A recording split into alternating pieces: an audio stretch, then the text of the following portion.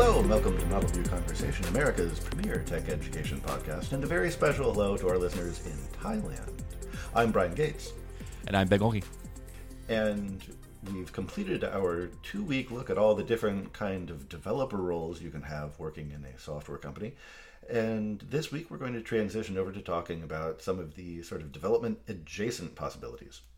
Right. The jobs that are either perhaps on the development team or maybe right next to the development team, but don't actually involve coding, or at least don't involve coding in kind of the traditional way. I'm actually looking at the list here. There's a couple here that do sometimes have coding tasks, but frequently these are things that are critically important to the success of the product, but not something that involves sort of day-to-day effort in a code editor. And this will make more sense as we go through the list, so let's maybe first run through the list to give you an idea of what's coming up.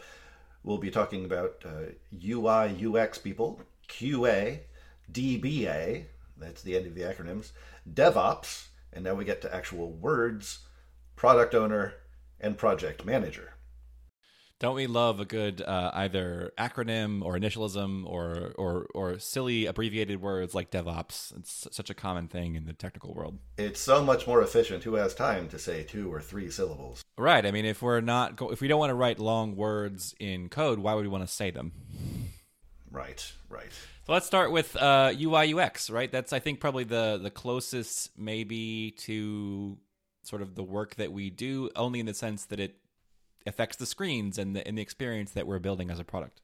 And especially for someone who's in front-end development, as I am, and probably also for app developers, as Ben is, these are people who could be working cheek by jowl, to use an expression from, 500 years ago.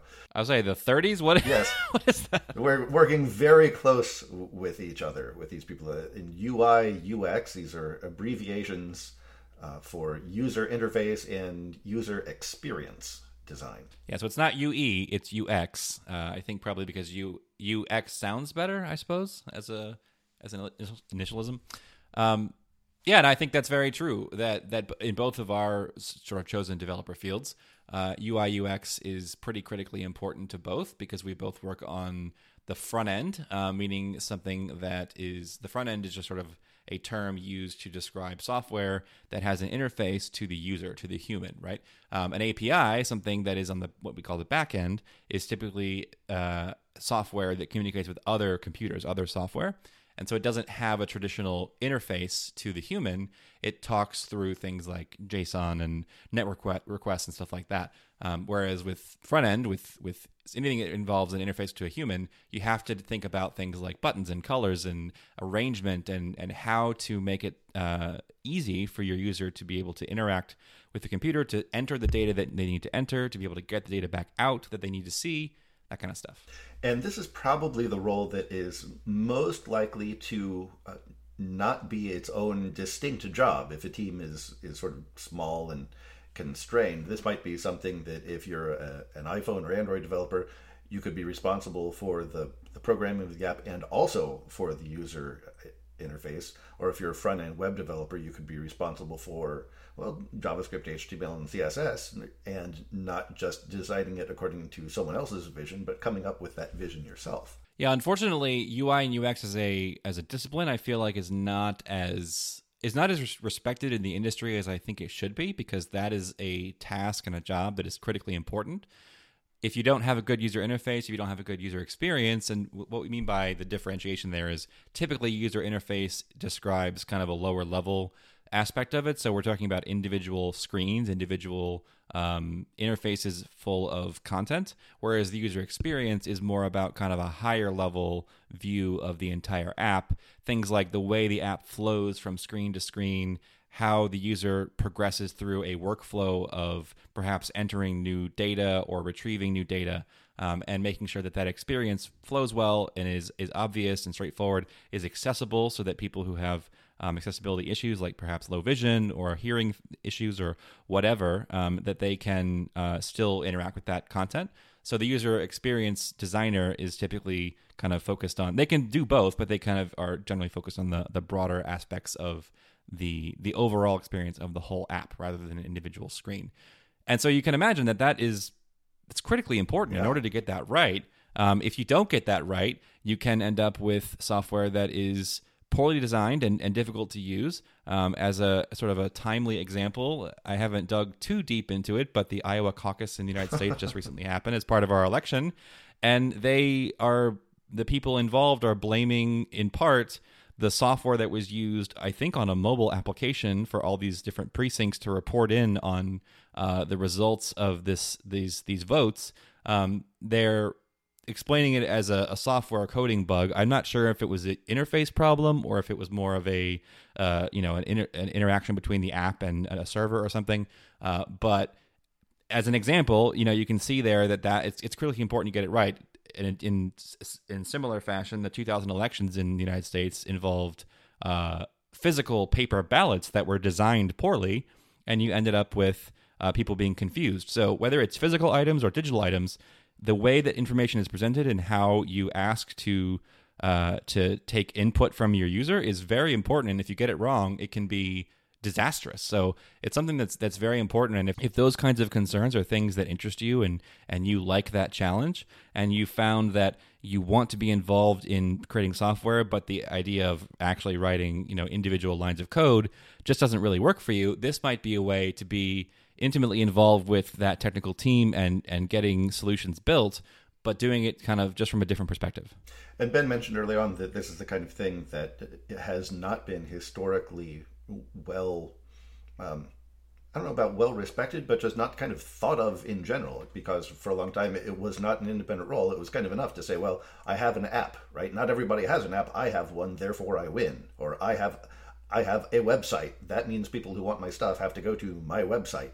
And that worked 20 years ago, but anymore, there's just a lot of competition for everything out there. And so it's very important, more so than ever, that when people get to your site or your app out of all the choices they have, they need to have a very seamless, pain-free, intuitive experience where there's no frustration about, well, how do I find a product, or how do I see what options are available for my plane flight, or what's the checkout like? Is it a one button click, or do I have to enter information and kind of search for buttons and fields and stuff? And it's the kind of thing that another reason that I think people overlook it is because it's designed to disappear. Good user interface is something that you don't have to think about because it is that intuitive. Which makes you kind of, I think, not appreciate it unless it's bad. Right. The only time you really notice UI as a user is when it's not good. I mean, you might occasionally notice it when it's really good. Certainly as a developer, I notice things that are positive experiences because I know how hard it is to do that well. Like, for example, I always like to applaud the Chick-fil-A iOS app. Oh, yeah? And it's mostly just because their user flow and how you can order food inside the app. And it's not only is the app really easy to use and straightforward, ordering food it's a pretty complicated process because you have to pick out what you want, and then they have to display, this is what you're going to get. These are the options that you can adjust. If you want, if it's a sandwich and let's say you want to take something off or add something to it, you have to, the Panera Bread app is actually also very good in that same way where you can easily customize the things you want. And I find that I like doing that kind of thing. I like to interact with a restaurant in that way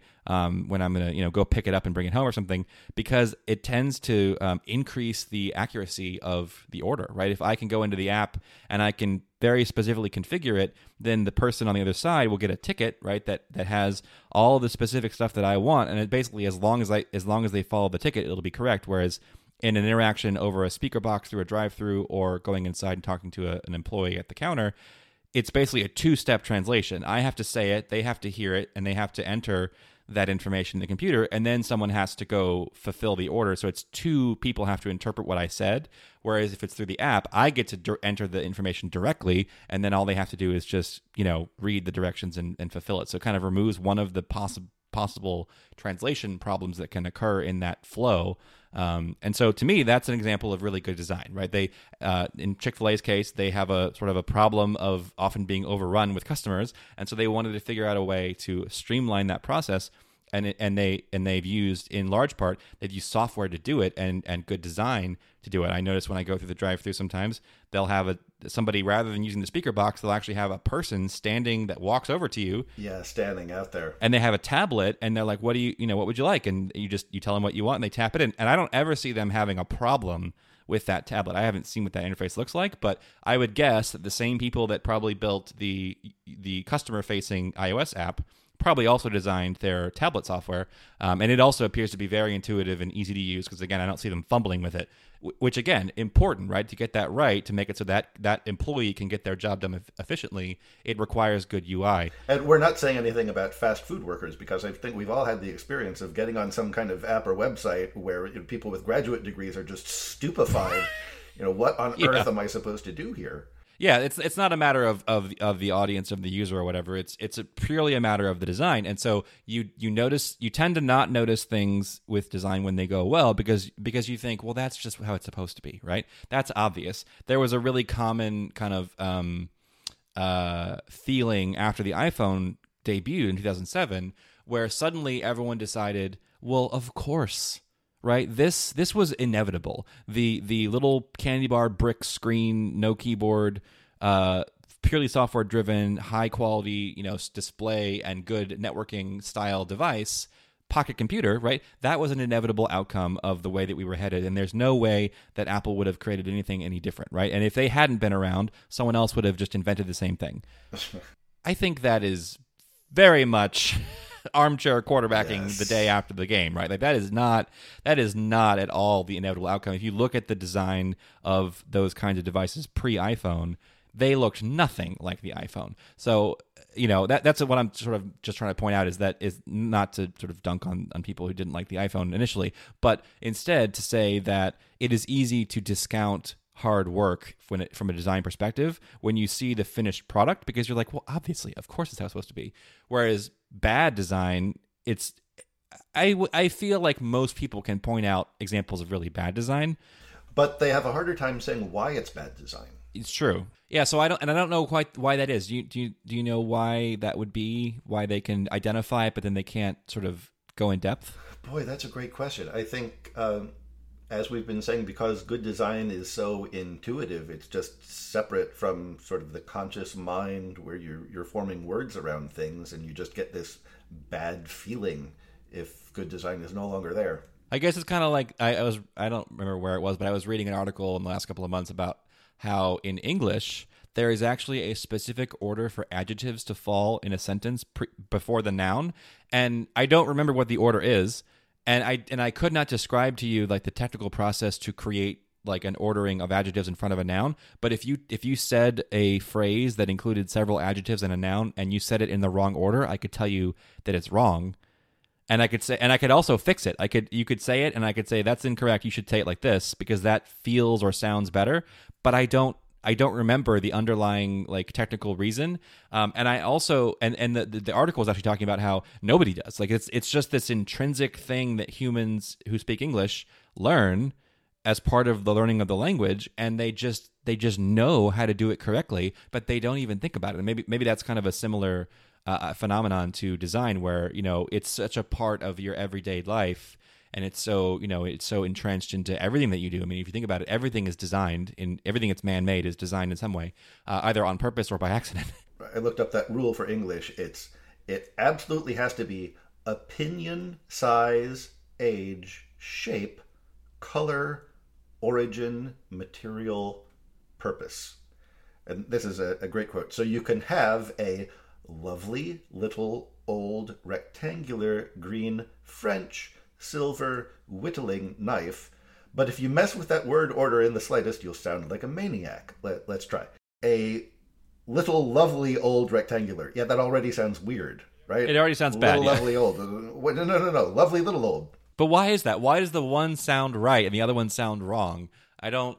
And had you not described that phrasing to me, the ordering, I still would have been able to tell you that it was wrong. Right. But I wouldn't have been able to say, well, the category you have to put first is opinion. Like I wouldn't have known that but I would have been able to fix it for you. It's so interesting.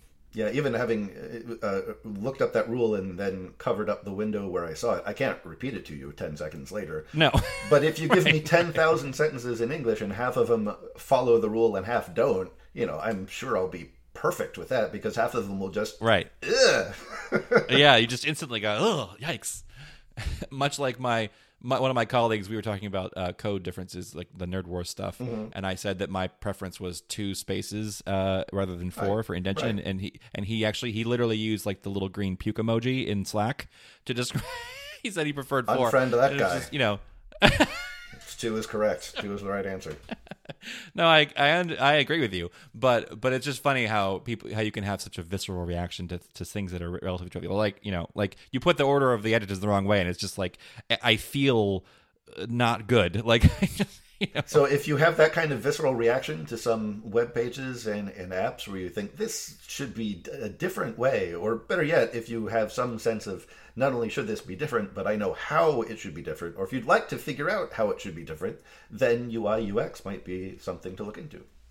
Yeah, I think that's actually a really great way to kind of go about organizing your thoughts and feelings about these different job possibilities. If you're just starting out, I think we gave different examples in the previous episodes about the technical parts of coding itself and kind of which ones you might gravitate towards. And I think that's what you just said, Brian, is a really great way to kind of think about if UI UX would be a good fit for you. If you bristle often at poor design and like Brian said, you can even identify what might not be great about it, then that sounds to me like you're naturally inclined to that field of study.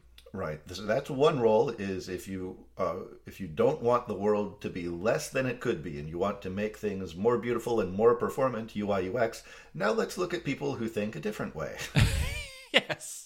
If conversely you feel like everything deserves to be eviscerated and broken down into its constituent parts, and you like to tell people who've created such things why they're wrong, if your favorite part of Festivus is the airing of the grievances, then QA might be for you.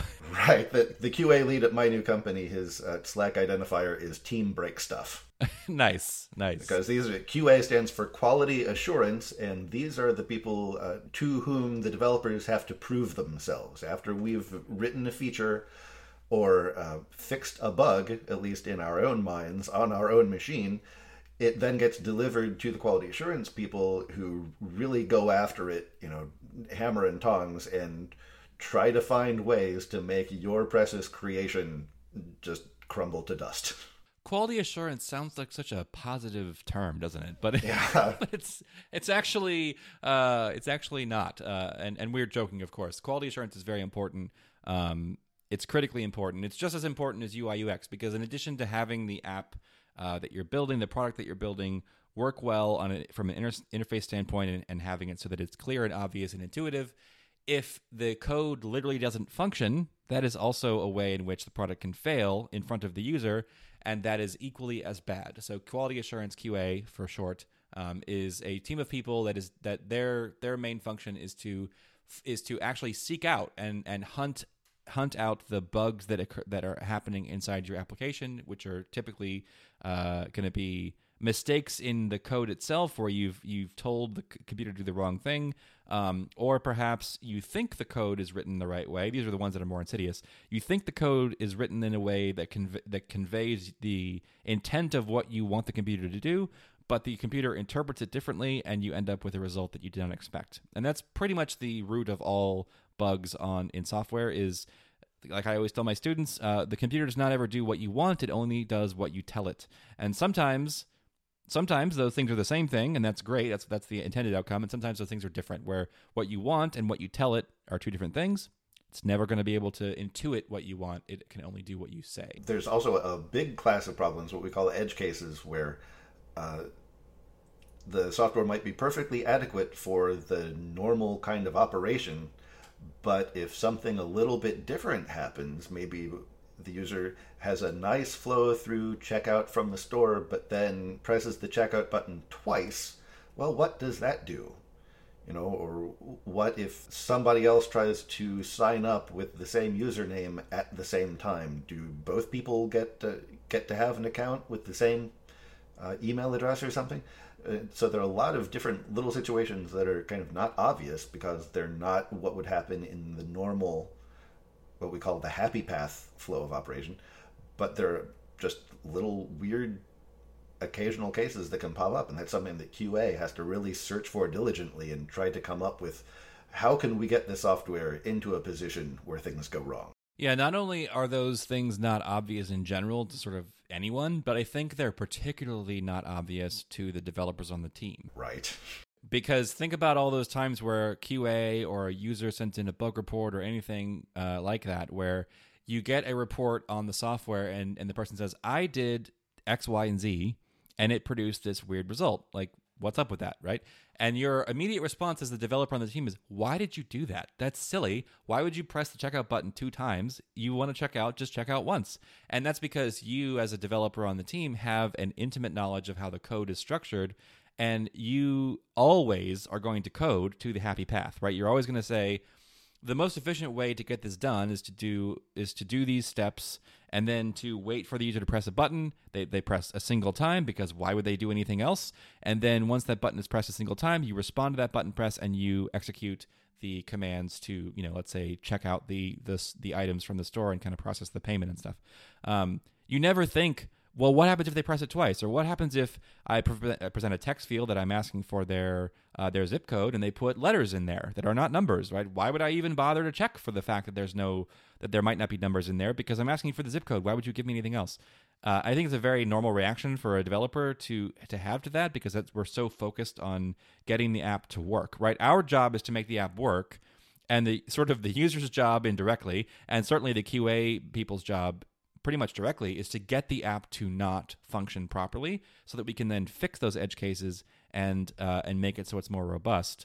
But I think that's really where our blind spot is as a developer on the team. Because we know what the end goal is supposed to be, and so we can get tunnel vision of, all right, at this step, I know that I need to enter this kind of information, and the next thing I'm supposed to do is to click this button over here, and I know that because I put the button there in the first place.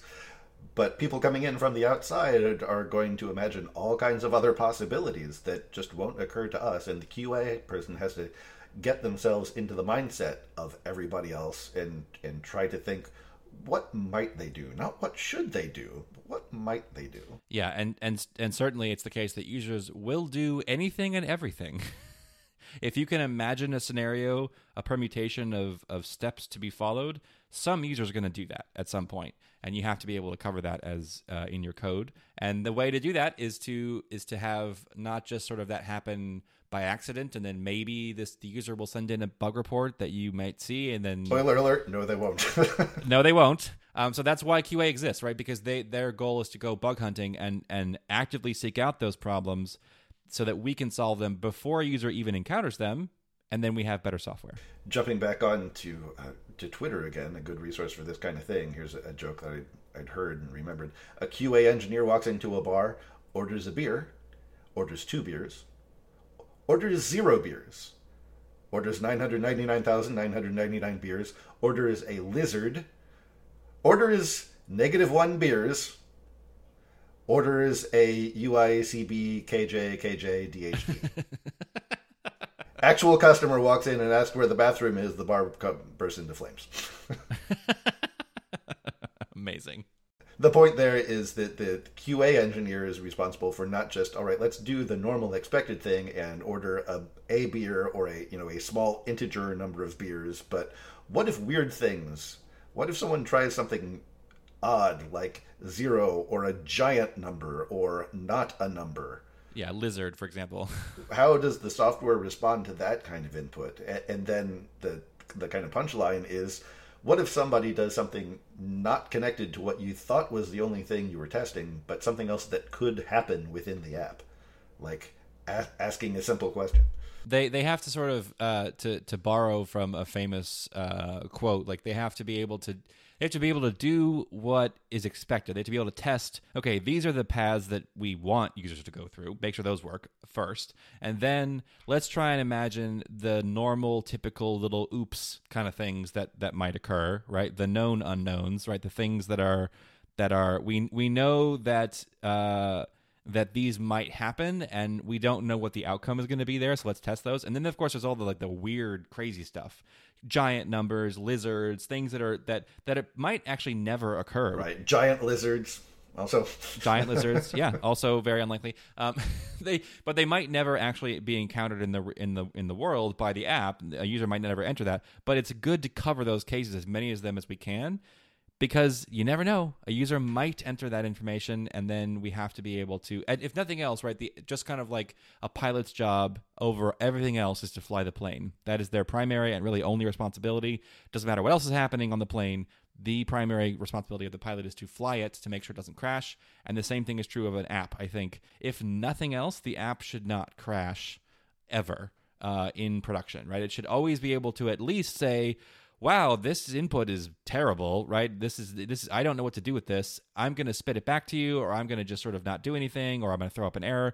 But I'm not going to, like you said, burst into flames. I'm not going to just fall on the floor and have a temper tantrum and completely freak out.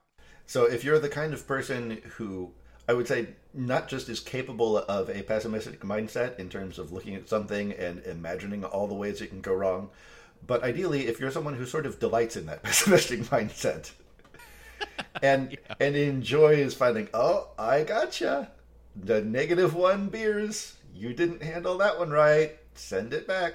Yeah, I think that's great. I think it's a great way to think about it. So it's kind of a cat and mouse game sometimes between the QA and the developer. In a friendly way, of course, right? In a friendly way. We kid, Yes. but it's all in service to make the team better and smarter and more efficient, and to make the app the same. And probably QA, you said, was comparable in importance to UI UX. I think they're more critical, because with UI UX, probably the worst case scenario is people just stop using your app and you go out of business. If a serious enough bug gets through, that's pretty critical. But if a serious enough bug gets through, something around like pricing or ordering or something, you can end up not just out of business but owing a ton of money because you've sold something for $0 accidentally. Or if your software is running a machine that provides radiation doses to cancer patients, right? Flight control for airliners, to take other notable QA failures. Right, or a rocket, right, that's going to go into space, or or a satellite that has to communicate with things on the ground. Those things, of course, are even higher stakes, and having bugs in those. I mean, a physical bug that happened with the Hubble Space Telescope was that the lens was incorrectly configured, and so it was, I believe, nearsighted, where basically faraway images, which is exactly what it was designed to capture, were blurry. Right, because it's a telescope in space. So they had to fix the bug by flying into space with a new lens and replacing the lens in space. And so that's an example of an extremely expensive bug that got through and then cost NASA a whole bunch of money to fix. Yeah, you really want to be assured of quality in situations like that. Kind of, I think, maybe something that's similar in scope and importance, but is just from a very different perspective, is in addition to making sure the software reacts properly to things, you also want to make sure that the software stores the data in the correct way, and then can retrieve that data in a consistent way, something that my dad does for a living, DBA. So DBA stands for Database Administrator. And this is typically a job that is, I would say, certainly all teams deserve to have a QA department that builds software. I think all teams deserve to have a UI UX group if they have an actual interface, if it's not just backend stuff. And that isn't certainly always true, but I think that's deserving of that. All teams that sort of have a sufficiently large database, similarly, I think deserve to have someone who is in charge of maintaining the integrity of that. The data is important. In particular, if we're talking about the data that we're using to figure out how much radiation to give a cancer patient, or how much rocket fuel to dispense out to the engines to make it fly properly, right? Like the data itself is also critically important to get. It's part and parcel of producing the correct answers And so having someone that can maintain that integrity is important. And this is the probably the longest running stuff. You know, if you have like an online store, you want to know what customers have ordered in the past so you can suggest things that they seem to like, or if you have some kind of educational material, keep track of people's progress through the curriculum and how each person has answered every question and how everybody has done on particular questions. And you can get data that stretches back years, if not decades.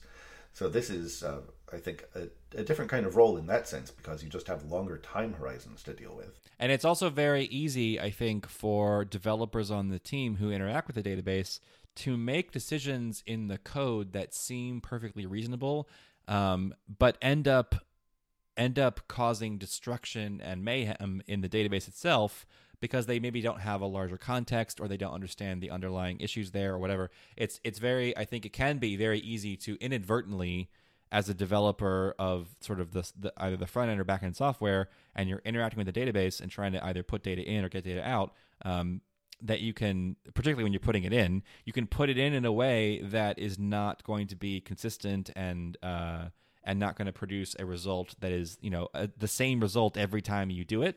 And that can lead to problems. I mean, my dad's sort of famous example is you're storing data about people and you store both their birth date, the date of their birth, and their current age. That is an example of poor database design because you're storing a finite number that will never change. That's fine. And then you're also storing a number that's going to change every year. And so unless you actively have processes in place to update that number, then as soon as they have a birthday, that data is now wrong. And as soon as the data is wrong in the database has failed you as a solution because it's really just like a pilot. Its only real responsibility is to make sure that the data you put in comes back out in a consistent and truthful, right? It has to be the truth. And if it's wrong, then it can't be trusted. And a second problem with that from a database perspective is that's what we would call derived data, which your age is not a number that you need to write down and carry around with you, because if you know what your birthday is and you know what today's date is, then you can calculate how old you are anytime you want to. And a computer can do that really fast. So there's really, you're not doing yourselves any favors by storing that data because the likelihood of it being wrong is so much higher than the inconvenience of having the computer have to calculate that because it's going to take mere milliseconds for it to do so. Now, I would say that the DBA role, although it's a very old and venerable profession, I remember the very first software-ish company that I worked for, we were a biotech company, but we were building this expert system. There were Java developers who were also responsible for the UI because that's all there was. The QA role was basically me as more of a science-minded person. This was before I got into software, and I would use the system and complain when I couldn't do something. We did have a dedicated DBA. That was a role that existed, and this is back in the early 2000s. More lately, it seems like this is something that is either kind of merging with the next category of things we're going to talk about, DevOps, or sometimes becomes commoditized, meaning you just pay somebody else to maintain your database as a service. Have you felt that trend too, Ben, or is that just idiosyncrasy of mine? I think in some respects, very much yes. In particular, in places that are in organizations that are smaller, right? Startups tend to need kind of turnkey solutions that are not only that you can stand up quickly and that you can utilize without a ton of expertise. But that also adapt quickly to the very dynamic and changing nature of a startup itself, right? A startup kind of by definition is the company trying to figure out its business model, and that might necessitate sometimes pretty drastic changes to the way that data is being stored. And I feel like that things like databases as a service, or I've even heard like backend as a service, BaaS as a term. Where it's providing the database and even the interface to the database, right? The API that you use to talk to the database. So like Firebase is an example of, I think, pretty much like a quick and easy, full blown, like it can be your whole backend if you want, where it can store the data and it can also provide an interface to get to that data. I think that's certainly become very popular. What I've noticed though is that while that is all those are all excellent resources, and it really democratizes access to these kinds of things. It seems like once you get to a level of complexity and maturity of the product, that you kind of need to graduate to more complicated solutions. It's, I think, a pretty natural progression.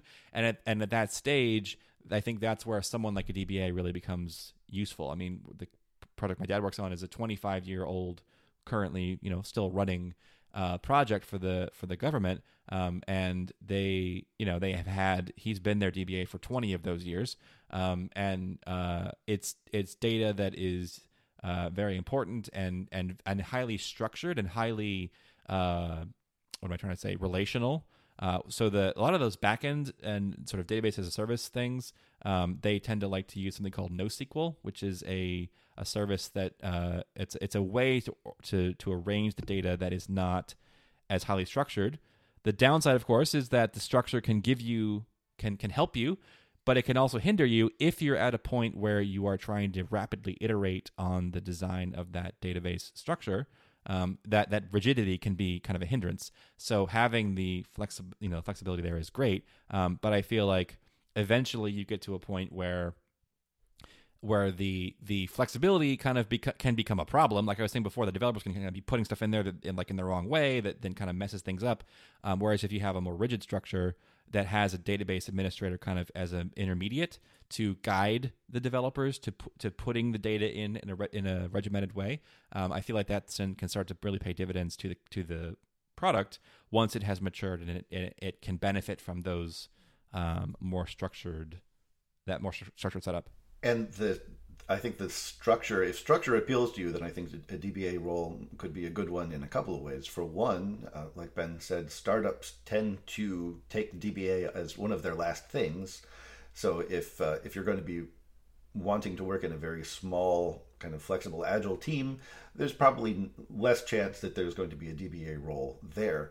But if you are more comfortable with an organization that's been around for a long time, probably a bigger place, maybe something that has very sensitive data that they want to hold on premises, behind locked doors, something in the military, something with banks or insurance companies, or great big organizations that it's really important to keep what they know out of the hands of anybody else. Then that kind of structure, if that appeals to you, then DBA could be a good place.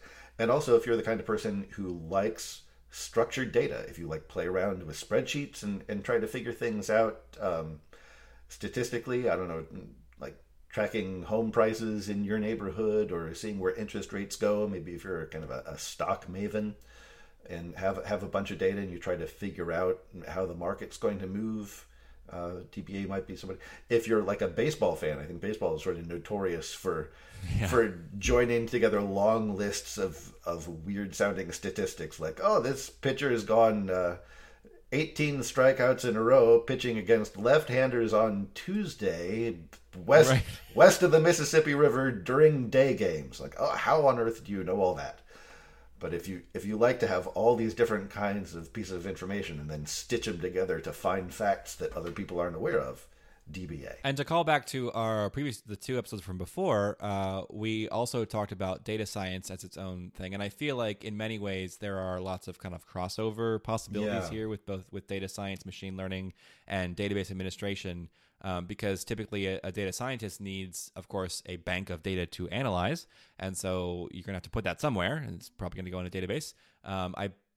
Don't quote me on this. I think we teach Postgres at Lehman School for data science. I don't actually know, though. It's going to be one of those. But the point really being that we use a structured kind of relational database, which is really the bread and butter of a DBA. So you could either perhaps create a role that is, somewhat of a hybrid of data scientist and DBA, or if you like the idea of working with data scientists, but you don't want to sort of do that work yourself. A way to be very close to that would be to be a database administrator, because at larger organizations, they're going to need a way to structure and organize the data that is going to be used as part of that analysis. And there's another form of structure. You mentioned your school teaches either MySQL or PostgreSQL, and in either case, there the S stands for structure. It does, yes. In fact, it does. Yeah. So really, I think Brian's advice about if those are the kinds of things that interest you, that might be a good fit. And I love the baseball analogy. If to me that does that, I'm not really a sports person, and I'm also not really somebody who likes to get into the nitty gritty of the statistics of like baseball, for example. But if that's really what you like, then for sure, that I think that would be a great fit, because it is very much like that. When I talked to my dad about kind of his day at work in different times, it is often people coming into his office and saying, "Okay, I want to interact with the database from the app, and I want to be able to get this and this and this and this data out of here, and I want to have it in this format, and I want to ask this question and get this answer." And really, his job is all about trying to help that developer solve that problem and kind of formulate the question, right? So that the question can be asked in the right way of the database, and then the data that comes back out, we know will be reliable and accurate and truthful and all that kind of stuff. And so if that kind of problem solving is the kind of thing that you really like, DBA is the job for you. Probably something more approachable than sports, because I don't think people really care about baseball anymore. Don't email us. The oldest database online that I know of, the IMDb, the Internet Movie Database, has all kinds of information about films and film stars and directors and writers and stuff. So if you're the kind of person who enjoys clicking through and finding out, what else, I just saw a new Clint Eastwood movie, what else has he directed? What did he star in? And who directed the movies that he starred in? And finding all those kind of connections between people and things, if you really enjoy that and wish that there were a way that you could maybe pull all that information out faster than just clicking through the website, that's the kind of thing that DBAs do. Yeah, I think that's a great way to approach it if you are not a sports fan, or particularly if you don't like baseball. Again, don't email us. I'm sure there's millions of baseball fans. Yeah, that's a really great another way to kind of think about it. If baseball didn't really work for you as an analogy, I certainly like doing that. There's all kinds of miscellaneous trivia that I like to kind of dive into at various times. So if that works for you, then definitely check that out. Something you can, just as a small plug for iOS, the thing that's cool about iOS as a platform, and Android is true. This is true of this of Android as well, is that we get our own database. We actually use a database called SQLite, so SQL, and then the L does double duty for the language part of the initialism and also the word light. And it's a small structured database that runs completely on the device, on the actual iPhone or the iPad. And we get to interact with that using a thing called Core Data. So we kind of get to be, in some ways, a sort of little mini DBA for our own app instances. And if you like UI UX data or sort of traditional coding and DBA, you can do all of it in the world of iOS. As a quick plug. So to move on to things that are not the next category of things, the things we're going to talk about in the rest of the episode, are going to be things that are not they're not as close to the development, to the code itself, but they're still very important to the success of the product. So the next thing is what we call DevOps, which stands for Development Operations, and it is, if you think about what that term might mean, it is essentially what you might think it is. It's all the things that are involved in creating the software that is not the things you already talked about. So not the coding, not the design, not the testing, and not the organization and structure of the data. It's things like, for example, where do you store the code and how do you track the changing of the code over time? Source control.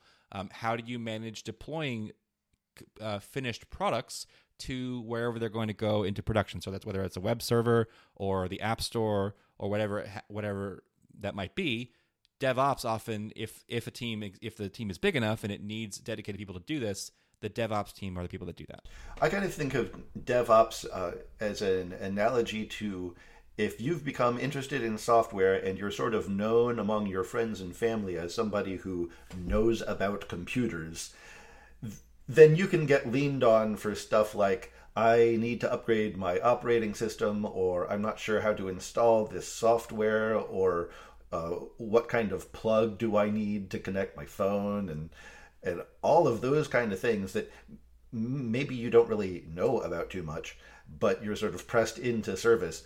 That's kind of where DevOps came from in software companies, is developers would have those sorts of questions about, well, how do I install this software on the server in the cloud, or how do I interact with this Amazon service or Microsoft service? How do we get the new version of the software that we just wrote out into the servers and then onto users' computers possibly? Those are the things that the DevOps people have to answer for us, the way we have to answer questions from friends and family. Yeah, the thing that's really kind of cool about DevOps is that it does span across really the entire team, and it lets you work with front-end web people and iOS people and even QA, and because there might be DevOps even includes things like we need a server to run automated tests on of the product. And so the QA team might interface with the DevOps team to stand that server up and get it working and hook up all the tests and make it so that it can run. And then the DevOps team might then deliver essentially the product that is the automated testing suite to the QA team so they can use it to perform the tests. Or a web team might need, okay, the web application is finished.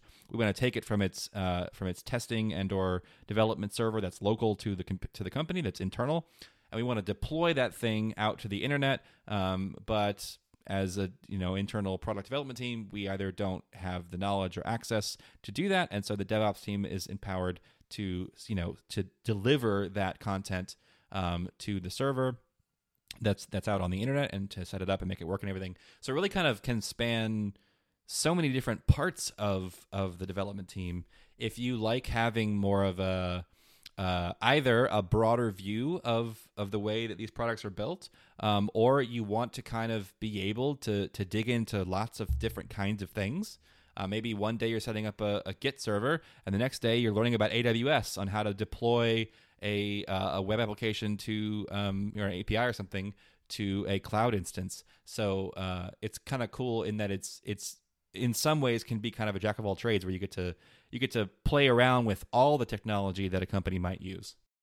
So if you're the kind of person who enjoys wiring things together, which can take a lot of different forms, Ben mentioned how good the Chick-fil-A app is. I bet they have an API, and if you're the kind of person who thinks it would be fun to make a little Slack bot to just remind you every day at 11:45 that you ought to order some chicken, and then you press a button and it automates sending a message to the Chick-fil-A app so that you can go pick it up 10 minutes later. For some people, that sounds like an atrocious waste of time, but I'm positive there's a small fraction of people who think, oh my gosh, that's a great way to shave off a couple minutes from my day. And if you think about you'd like to automate that kind of stuff, make shortcuts on your command line so you can open up different programs automatically or different groups of programs automatically. Those are DevOps kind of concerns. Or if you've explored the Shortcuts app on iOS, which is this kind of really cool sort of pseudo programming language where you can train your iPhone to do all kinds of very complicated workflows, that kind of thing, where you tap a button on your phone and it does 5 or 6 things. It turns the lights on in your living room and it closes the shades and it does all kinds of cool home automation things. And you've created this what we used to call macros, which are these like multi-step things that a computer can do to kind of automate a process. That is very much what DevOps does. It's trying to increase the efficiency of the whole team and to manage all of the assets that the team has. So websites and mobile apps and all those kinds of things, source code. It's really an interesting and I think a pretty burgeoning sort of sector of the industry. I don't think I even heard the term DevOps until maybe the last 5, 6, 8 years, and now it's not only is it a job, but it's a department. That right. Some companies, if they're big enough, they don't just have one person; they have a whole room full of people that do this kind of work. So it's definitely in demand. Yeah, software increases in complexity and starts to involve multiple different systems and things talking to each other. There have to be people to manage those interactions and keep control of all those systems and sort of keep the lights on, keep everything running at once. Okay, so that's the end, I think, of the really technical people. Each of the roles that we've talked about so far are likely to write code at some point, or at the very least be comfortable reading over code. The next 2 roles are things that are still tech adjacent, but are the least technical in the sense that they're not going to really have to know any JavaScript or Swift or Java or whatever. Ruby, for example. Ruby, for example. I mean, everyone should know Ruby, but they're not going to have to know it. for employment purposes. So the next topic or job role we'll talk about is the product owner. This is not the customer who actually goes out and buys the thing.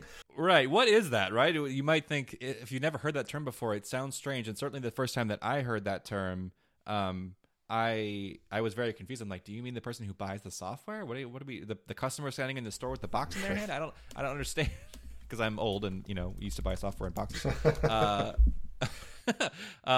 But no, it's actually it's a business term, I guess. Yeah. Not really a technical term, but a business term that means usually a person or sometimes a group, but most of the time it kind of needs to be a single person. Hence the part of it meaning owner, where they are responsible ultimately for the quality and the success of the product itself. I kind of liken this role in its optimal form. I feel like it's very similar to a film director, in the sense that their job as product owner is to sort of translate the vision, which includes things like the design documents, the mission statement, and sort of overall objective of the software itself, which are very like hand wavy, ephemeral things. And then that turns into the UI design, and then that design turns into code, and then the code becomes the product. So kind of to see through that vision from concept to fruition and to deployment, and then of course to success, like promoting the app and making people, getting people to use it and to like it and to hopefully make the company money. Basically, that's the job of the product owner, is to kind of see through that vision. And that means working very closely with the technical people and the people that maybe, the people who are technical but non-coders, so people like UI, UX, QA, all that kind of stuff. And then, very importantly, they often interface with all the other people at the company. So business development, marketing, sales, all the people that are, I would consider to be, I'm going to say, truly non-technical, in the sense that they don't do this work, the coding work. They can be very technical in their own right, but I just mean... Not software technical. Yeah, not software technical. So all those people and the technical team, often, again, if this is done correctly, the product owner is supposed to be kind of the liaison between those two teams, and help to take the what is often very kind of hand wavy vision of other people in the company about, let's say, an app already exists and we want to do a massive iteration on it to make a new version, and we have all these goals for, like, okay, it's version 1, it does X, Y, and Z. It'd be great if we added these features and changed these other features and whatever. Taking all of those ideas from everyone else, and the input from marketing of the reports we've gotten, and engineering, or the sales and everything, and then bringing it into the engineering team and kind of translating all that into actual doable things, right? Like tasks and features that we can actually implement.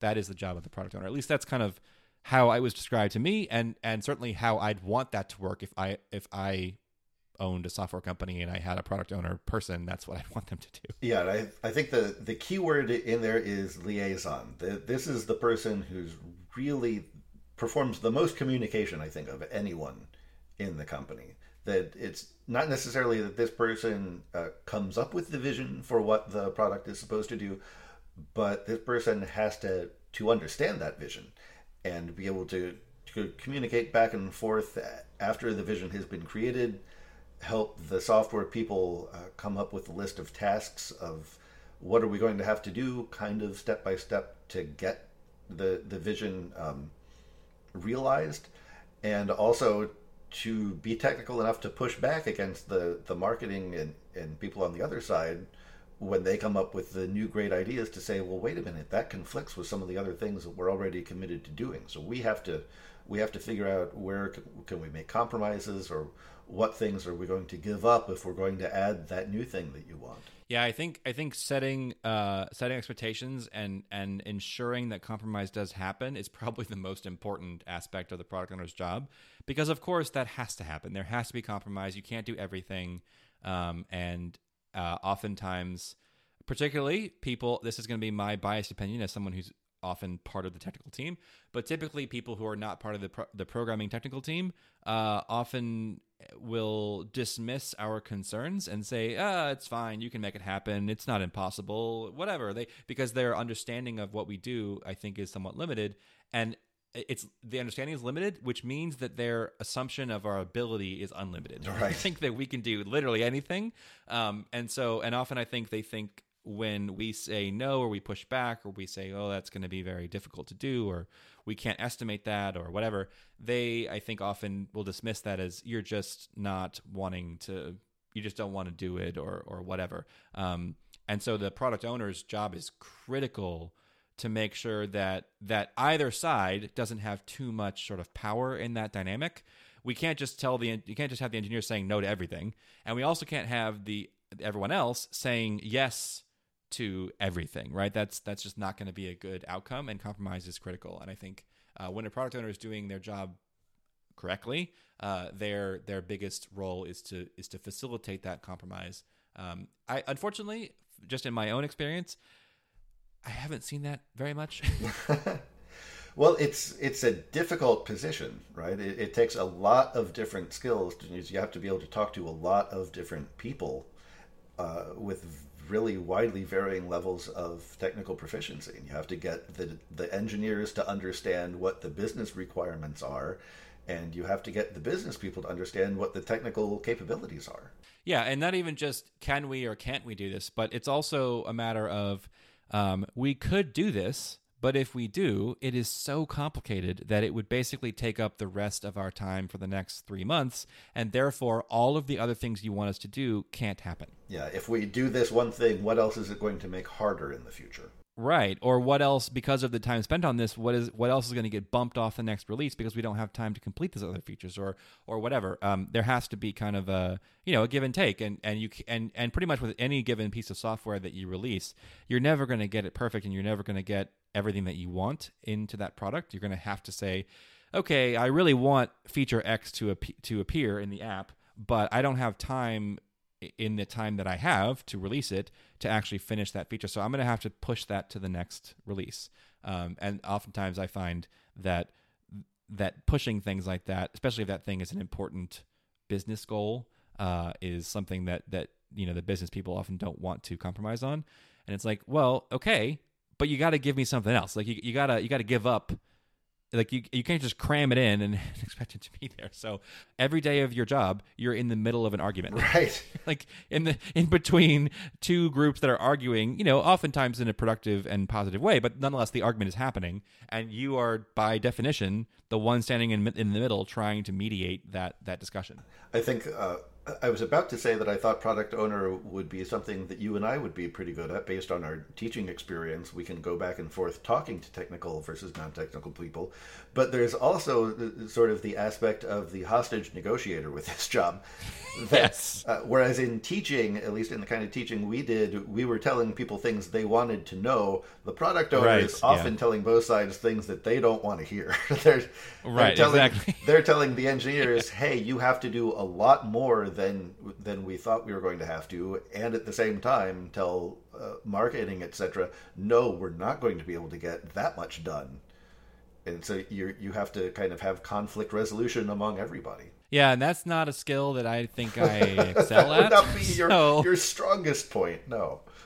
No, so I think that probably would not be a great role for me. But if that's the kind of thing that you like doing, if at Thanksgiving dinner you're the one that's like keeping the peace among your family or whatever, then maybe this is a role that you might like, especially if you like to, kind of like DevOps, where you like to sort of dig into the technical aspects in at least to a degree, so that you can understand them, and then you can convey that information properly to the business development people.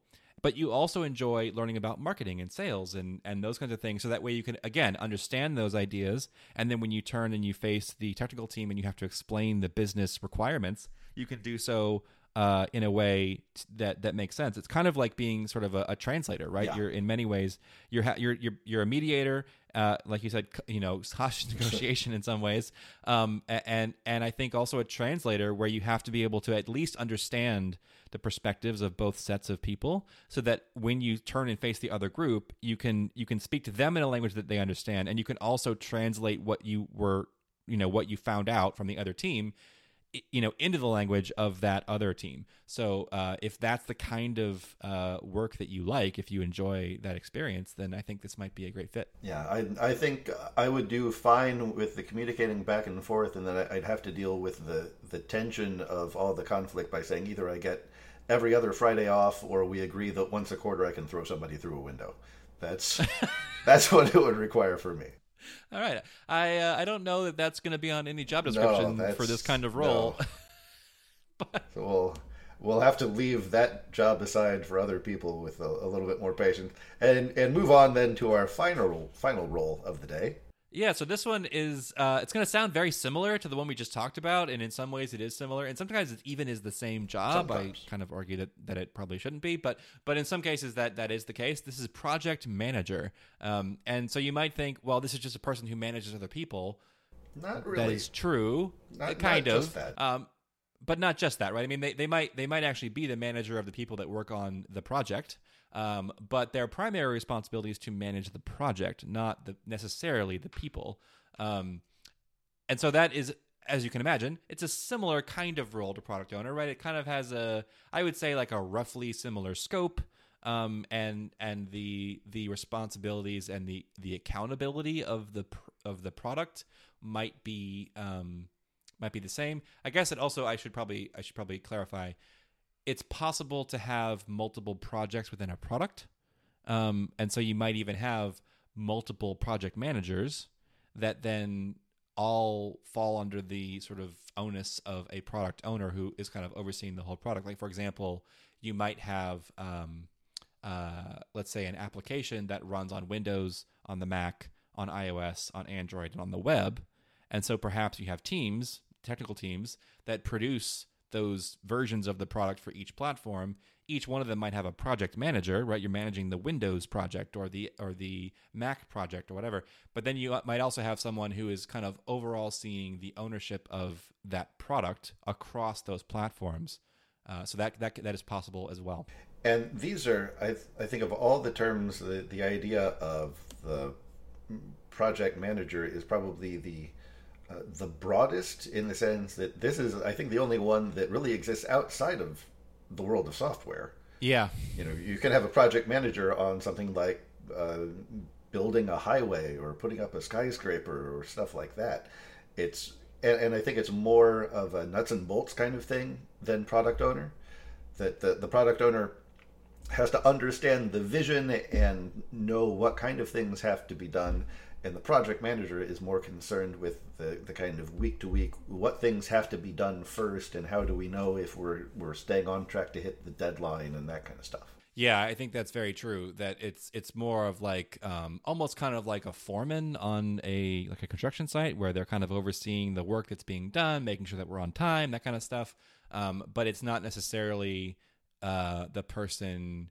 Like in that analogy, right? You might have like an architect who designed the bridge, and so their job is much higher level, in the sense that they're like, I got to make sure the bridge actually stands up and works properly.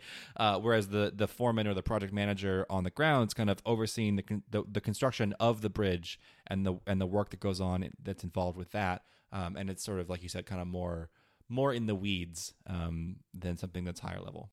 Which is not to say, at least in software terms, that one person necessarily outranks the other. The way that I think on a construction site, an architect is generally a much bigger deal than a foreman is.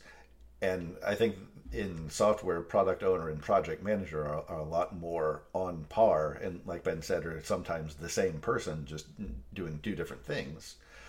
But if you're the sort of person who really enjoys that kind of attention to detail and keeping track of stuff, and very good about punctuality and things on time, this is a job I would just be an absolute disaster at, by the way.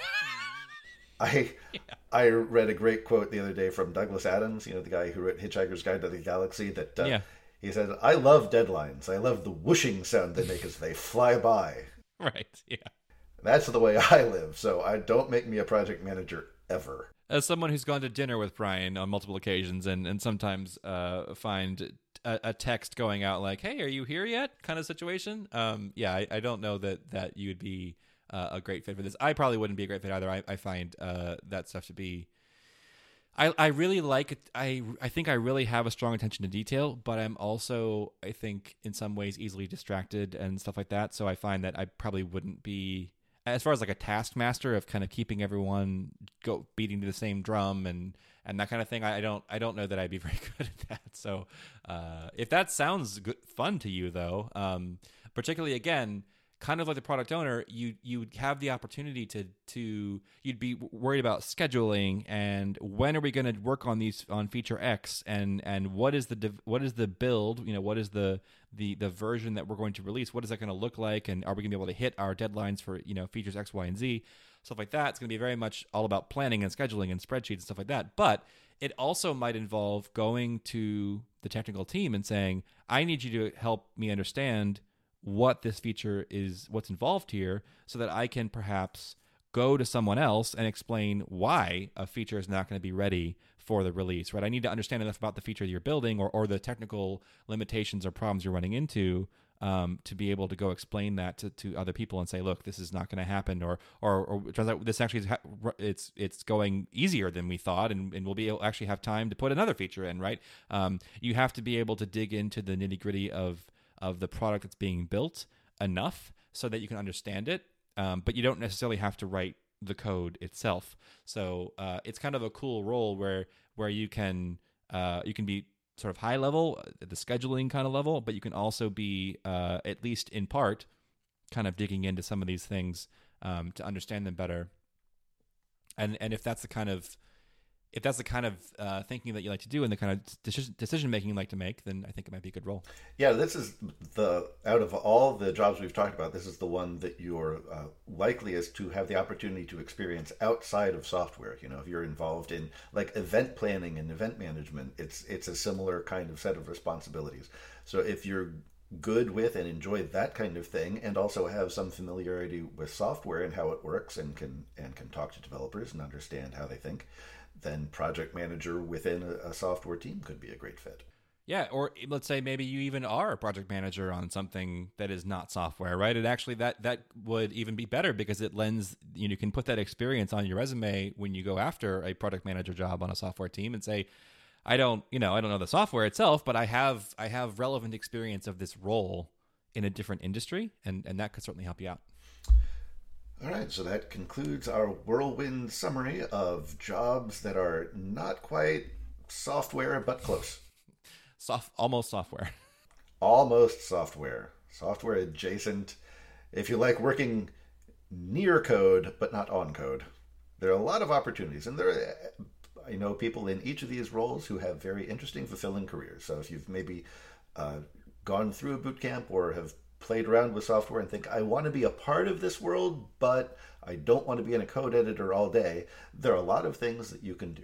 All right, that completes today's episode, but we have many other episodes in our backlog. And Ben, if people would like to explore some of those, where can they go and what can they do? Our great website at mvc.fm has everything you need to know about our show. You can listen to all the past episodes, learn how to subscribe. We're pretty much available anywhere you get your podcasts from. So if you have a favorite podcast app, just search for Model View Conversation and you should be able to find us. If you use iTunes or the Apple Podcast app to do so to get your podcasts, we'd love a rating and review. That will really help us out. And lastly, if you'd like to send feedback or maybe suggestions for future episodes, we're available on Twitter at MVC Podcast. Thanks for listening. We'll talk to you again soon.